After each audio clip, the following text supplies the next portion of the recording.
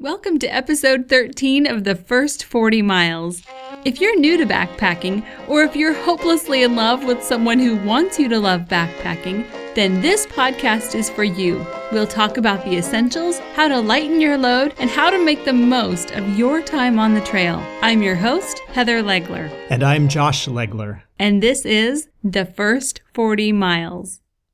Today on the first 40 miles, we'll give you the top 5 tips for hiking your own hike.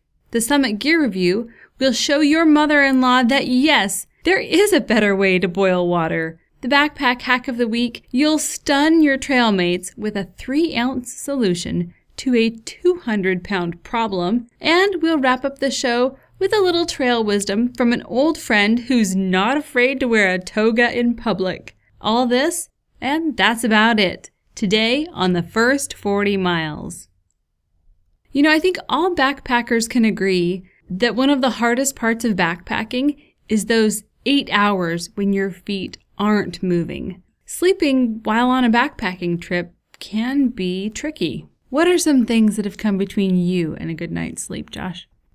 I think one of the things is noise, especially if I'm camping near a river. I mean, if it's very quiet, then it's nice because it actually covers up some of the other noises. But when it's a rushing river, it's just, it's constantly in your ears. Or a waterfall.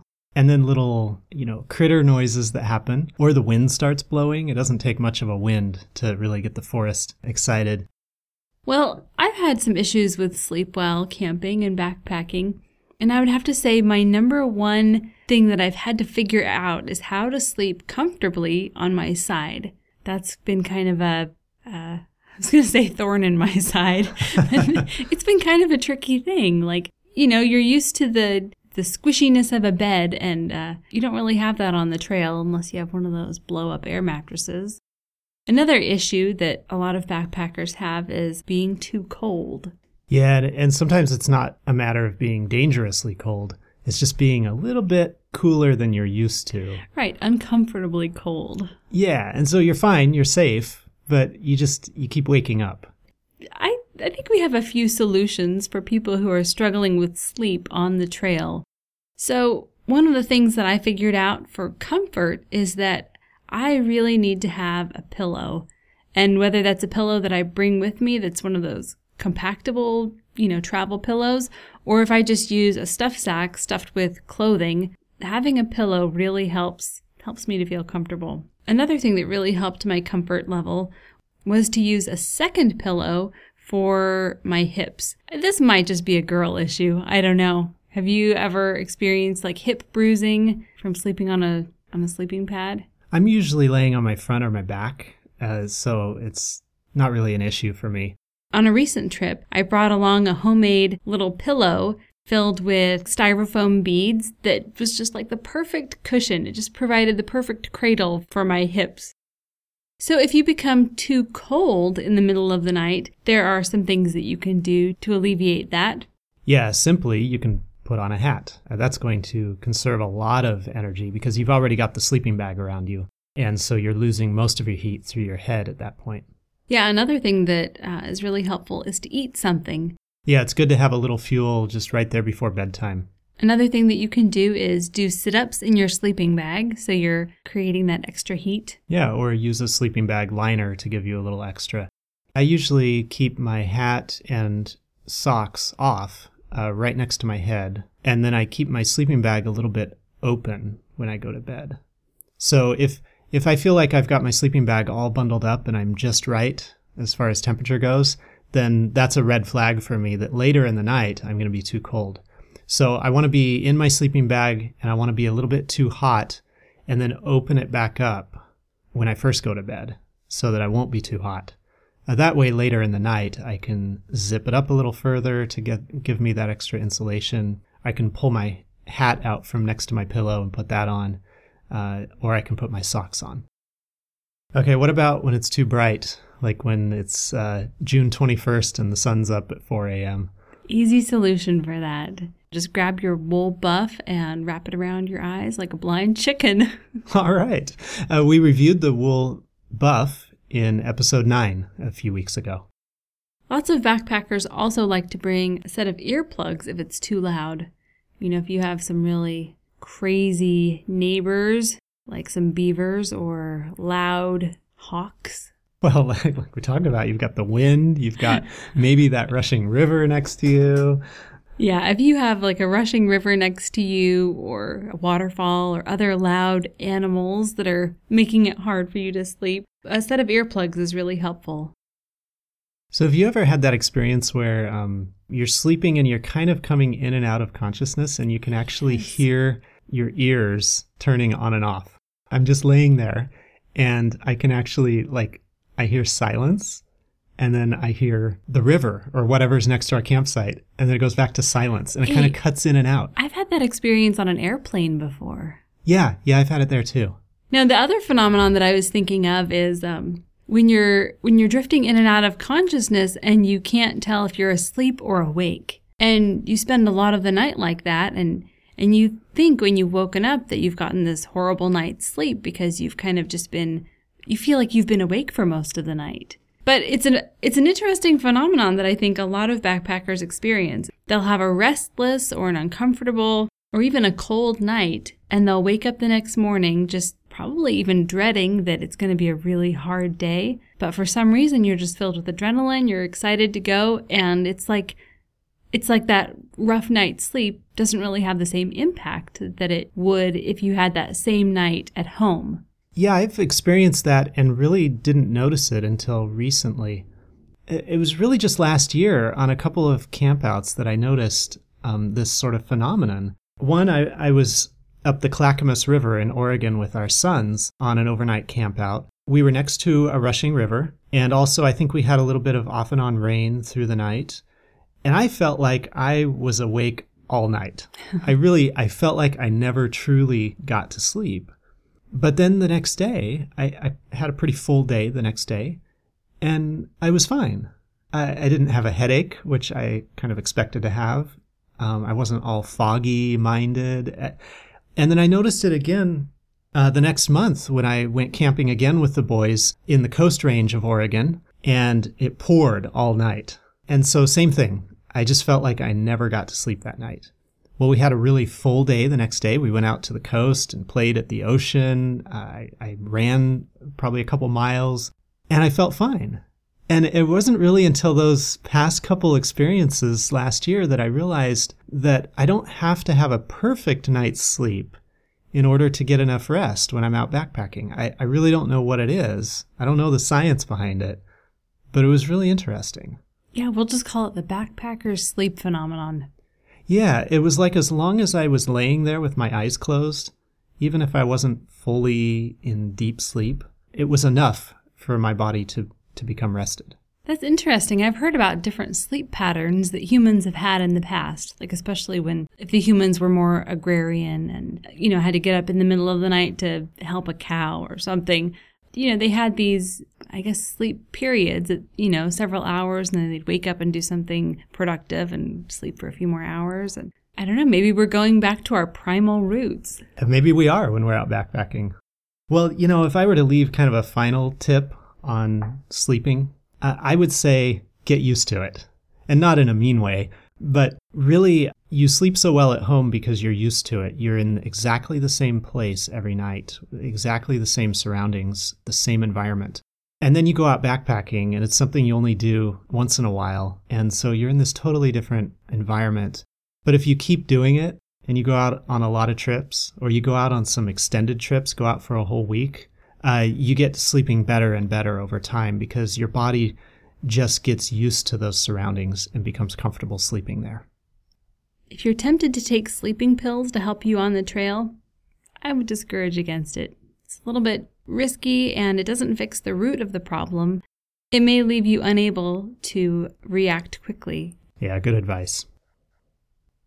We have a top 5 list for you today. It is the top 5 tips for hiking your own hike. Well, if you spend any time on the internet, you'll find this HYOH, the hike your own hike philosophy, which is basically about the idea that when you're out hiking, you can take your own approach to things. You don't have to do things exactly like someone else does. In fact, we share a lot of tips on this podcast, but you're going to come up with your own tips. So to help you hike your own hike, we've come up with some great tips. So number 1, don't be defensive. There is no manual that says you have to hike a certain number of miles a day or love sleeping on a closed cell foam pad. And if you enjoy a little bit of glamping now and then, you have absolutely no need to defend yourself or your decisions. You know, you may be teased a little bit if you choose to bring some designer sunglasses on the trail, but it's all in good fun. That reminds me. On a hike we took, you had the lightest pack in the whole group, but the one luxury item that you had, the glamping or glamour item that you had on this trip was a set of curlers. I brought a set of foam curlers. Okay, they weighed probably less than an ounce. I don't even know if I weighed them. I just thought it would be fun to do my hair in camp. Right. So you never had time to use them on that trip. No, I didn't. But you did get some teasing from the group. I did. Yeah, and I'll definitely bring them on another trip. So Josh and I have different goals on the trail usually. He's more of the achiever. For me, it's all about achieving the hike, achieving, that experience and a destination, the challenge, and completing it. In fact, my dad loves fishing, and growing up, I never really adopted his love of fishing because for me, I hadn't achieved unless I had actually caught a fish. Now, for him, it was just the experience that was fun. He loved fishing. It didn't matter if he caught anything or not, but it mattered for me, and so it was unfulfilling for me to go out so many times and not catch anything. So for me, hiking and backpacking was just a lot more fulfilling because it's like I could always achieve my goal. So that's a big thing for me. But for you, it's more about experiencing, not the achievement, but the experience of the trip. Yeah, exactly. And that's why I love to bring music with me and, make it a full experience and stop on the trail and look at things and talk to people and, just kind of enjoy the experience. And I just have to add a side note about your dad.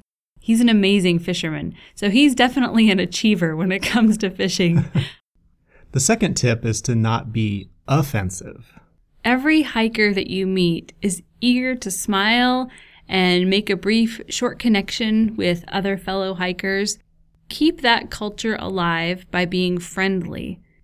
The trail is a no-judging zone, and so everyone that you come across is your instant friend. You don't have to make a deep connection, just a friendly hello or a brief chat or a simple smile and nod, just to kind of keep that culture alive, that friendly backpacking culture. It's just such an intrinsic part of backpacking. So it's important to be nice, to not be offensive to others, to not do things that are going to destroy other people's experience of that trip. In fact, on the Appalachian Trials site, and that's Appalachian Trials, not Trails, they did a couple blog posts by Kenny Howell, and it was called When Hike Your Own Hike Does Not Apply. It was a really good 2-part article about this idea that you're out there to have your own experience, but you need to be courteous, and where your enjoyment or your activities start to impinge on someone else's experience is where Hike Your Own Hike ends or does not apply. If you want to read that blog post, go check out the show notes for today's show and follow that link to that blog post. Tip number 3 for hiking your own hike, don't stay silent. There are several situations where you may want to speak up. If the group is planning on doing something that you're not prepared to do, like if you don't have the equipment or if you have never done it before, another situation where you may want to speak up is if you feel like you have a health issue, like tightening of the chest, or if you have food poisoning, or if you're experiencing some altitude sickness, even if you can't articulate all of your symptoms, or if you just feel odd, there's someone in the group that can probably help you, or you can the group can take you down to a lower elevation. So don't feel like you need to stay silent, and don't feel like you're being the whiny one or the complaining one if you bring up these symptoms. Another reason that you may want to speak up is if you have some equipment or gear that broke. Backpackers are naturally generous and giving people. And so if you have something that broke, there's someone in your group or along the trail that will be able to help you either fix it, figure it out, or loan you theirs so you can complete your trip and have a good experience. The number 4 tip for hiking your own hike is to welcome opportunities to grow on the trail. You'll be challenged. You'll be tired. You'll have parts that ache. For the most part, though, you'll need to push past those challenges to reach a new place. So if you're kicking against the pricks, then you might miss the opportunity to learn from others and to push yourself a little bit further. Don't be afraid to smile in the face of these challenges, to encourage those around you, and look for opportunities to serve others and grow on the trail. This was something that really impressed me about you on your first 40-miler. When you were considering going, I was worried that your expectations were going to be very different from your experience, and that would result in a lot of stress and discomfort. But you took the right attitude of being willing to face the challenges that came up and experience the hike. And so you just got out there and ran with it. And that makes all the difference in the experience. Well, I would have to say we were with a really positive group of people that were just naturally happy and didn't complain. And so that made it really easy to follow suit and learn from them and just welcome those opportunities to grow. Tip number 5 for hiking your own hike. Remember that it's not a winner-takes-all sport. The only players are you and Mother Nature. You're not separate teams. You and Mother Nature are kind of on the same team, but you're not always playing the same game by the same rules. Mother Nature's a much stronger team, much stronger force. No one who leaves a trip early and leaves alive ever loses the game. You're really matching your skills against Mother Nature and making wise decisions. And as long as you had an experience out there and you come back alive, that's a win. Well, so we encourage you to hike your own hike. Find the things that work for you. But we hope that these tips help. Really, attitude makes a huge difference in your enjoyment of a backpacking trip. Here on the first 40 miles, we created the Summit Gear Review. Summit stands for structure, utility, mass, maintenance, investment, and trial. Today on the Summit Gear Review, we are reviewing the Jetboil Flash. Yeah, if you've ever had an experience where you've talked to a friend who's just come home from a really cool vacation and they just say how amazing it is, and you're like, yeah. And then you actually end up going to that place and you're like, this is amazing. That's exactly how this Jetboil Flash is. You might have heard people talk about it, or you might have seen reviews online or watched some YouTube videos, and they're just like saying how amazing it is and how fast it is. It really is one of the most amazing pieces of technology to hit backpacking in a long time. Well, the Jetboil Flash is super simple to use, and that's what I love about it. So as you open it up, you've got a little kind of stand made of plastic that goes on the ground, and it kind of clips onto the bottom of your fuel canister to give you some extra stability. So it's kind of optional. You screw the Jetboil stove itself into the fuel canister, and it has the ignition sparker built into it, so you don't need matches. You might want them as a backup, and they're a good 10 essential kind of item, but the stove doesn't require them. You then attach the built-in pot that comes with the stove, and the pot has a lid. So you just put it all together like that, put your water in. It's got a fill mark for the 2-cup level, and then it's even got an indicator on the side of that pot that tells you when your water's boiling. So you just turn it on, push the button to ignite it, wait for about 2 minutes, and you'll see the flame indicator on the side of the pot turns color, and you know your water's boiling. So simple to use. And no windscreen is needed for this stove. I mean, the heat goes straight up into the pot that attaches onto the stove. The pot is even insulated on the the sides, and so it's super efficient. You don't feel hardly any heat coming out from the sides or the top or anywhere around the Jetboil stove. Practically all of the heat is going just to the water. So it's super efficient that way. Now, I will say the Jetboil is really meant to boil water, and most of the meals you do when you're backpacking just require boiling water. So it's really the way to go. But it does come with an optional attachment that you can put onto the stove that converts it into what you would consider to be a typical stove, where you could set, a frying pan or a saucepan on top of it. So that option is available if you need it. But this is super good at boiling water. They say it takes about 2 minutes to boil water. That's going from probably room temperature up to boiling in a room temperature environment. And that's with a full fuel canister. So 2 minutes is going to be like your fastest time. And really, we experienced the 2-minute time a lot on a recent trip that we took.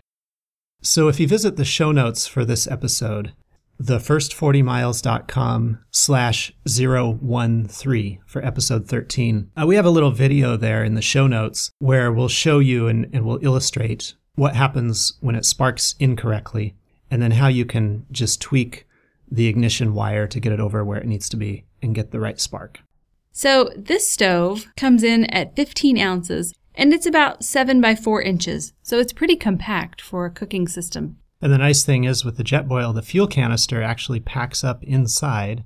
So the entire stove, including your fuel, when it's packed up and ready to go into your pack, 4 inches in diameter, 7 inches long. You're going to pay about $100 for this stove, but I have to tell you, everyone says it's worth it. It's an amazing piece of equipment. And don't worry about the price of the fuel canisters. They're relatively cheap, $3 to $5 for a canister that lasts quite a long time. So definitely put the Jetboil Flash on your wish list. Are you ready for the backpack hack of the week? I'm ready. If you want to have really clean clothes on the trail, then you could rent a dolly and bring your 200-pound washing machine, and then maybe talk your friend into carrying a truck battery so you can run your washing machine. Could I have you carry a truck battery and I could have someone else carry the washing machine and we can roll it up? This is the worst hack Worst idea ever.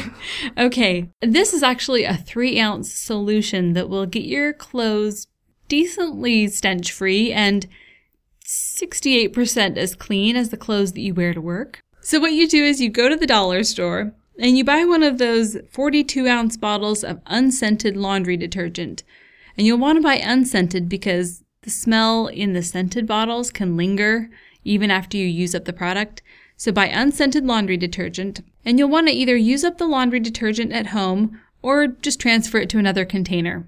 So the great thing about the actual container, this 42-ounce bottle, has a 2.5-inch wide lid and it has a 3-inch handle. So you have a really good-sized opening for stuffing in your dirty clothes, and then you have a handle so that you can either hang the DIY washing machine off of your pack, or you can just hold on to it and shake it. And this comes in at 2.9 ounces, or 80 grams, and in this little washing machine, you can probably fit a couple pairs of socks, some sock liners, a bandana, a pair of skivvies, whatever you want to stick in there.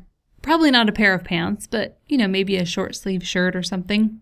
And all you have to do is add water with a little bit of biodegradable camp soap, and some people even use baking soda to get rid of the extra stinky smells, and shake it for 10 minutes. Or you can attach it to your pack while you hike to agitate it. And it really doesn't use a lot of water. You just want to put in enough water so it saturates your clothes. Then once it's agitated long enough, you just want to drain it, squeeze out the water, and hang it out to dry. When you dump out your gray water and squeeze the excess water out of your clothes, just make sure that you don't do that next to a water source. Try to scatter your gray water so that you're not dumping it all in one place. So if clean clothes are important to you on the trail, then this is a simple, cheap 3-ounce solution. That's great. And I'm going to add that this is a high-efficiency clothes washer.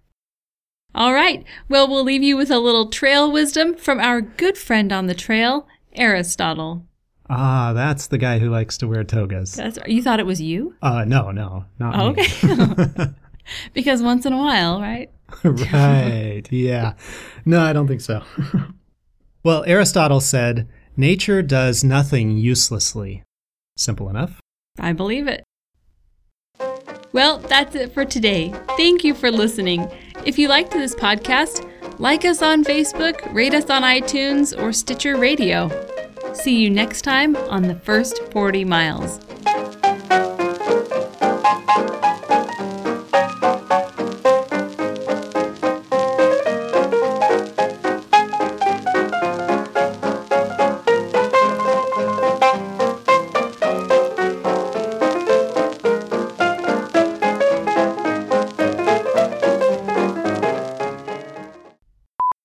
I don't know.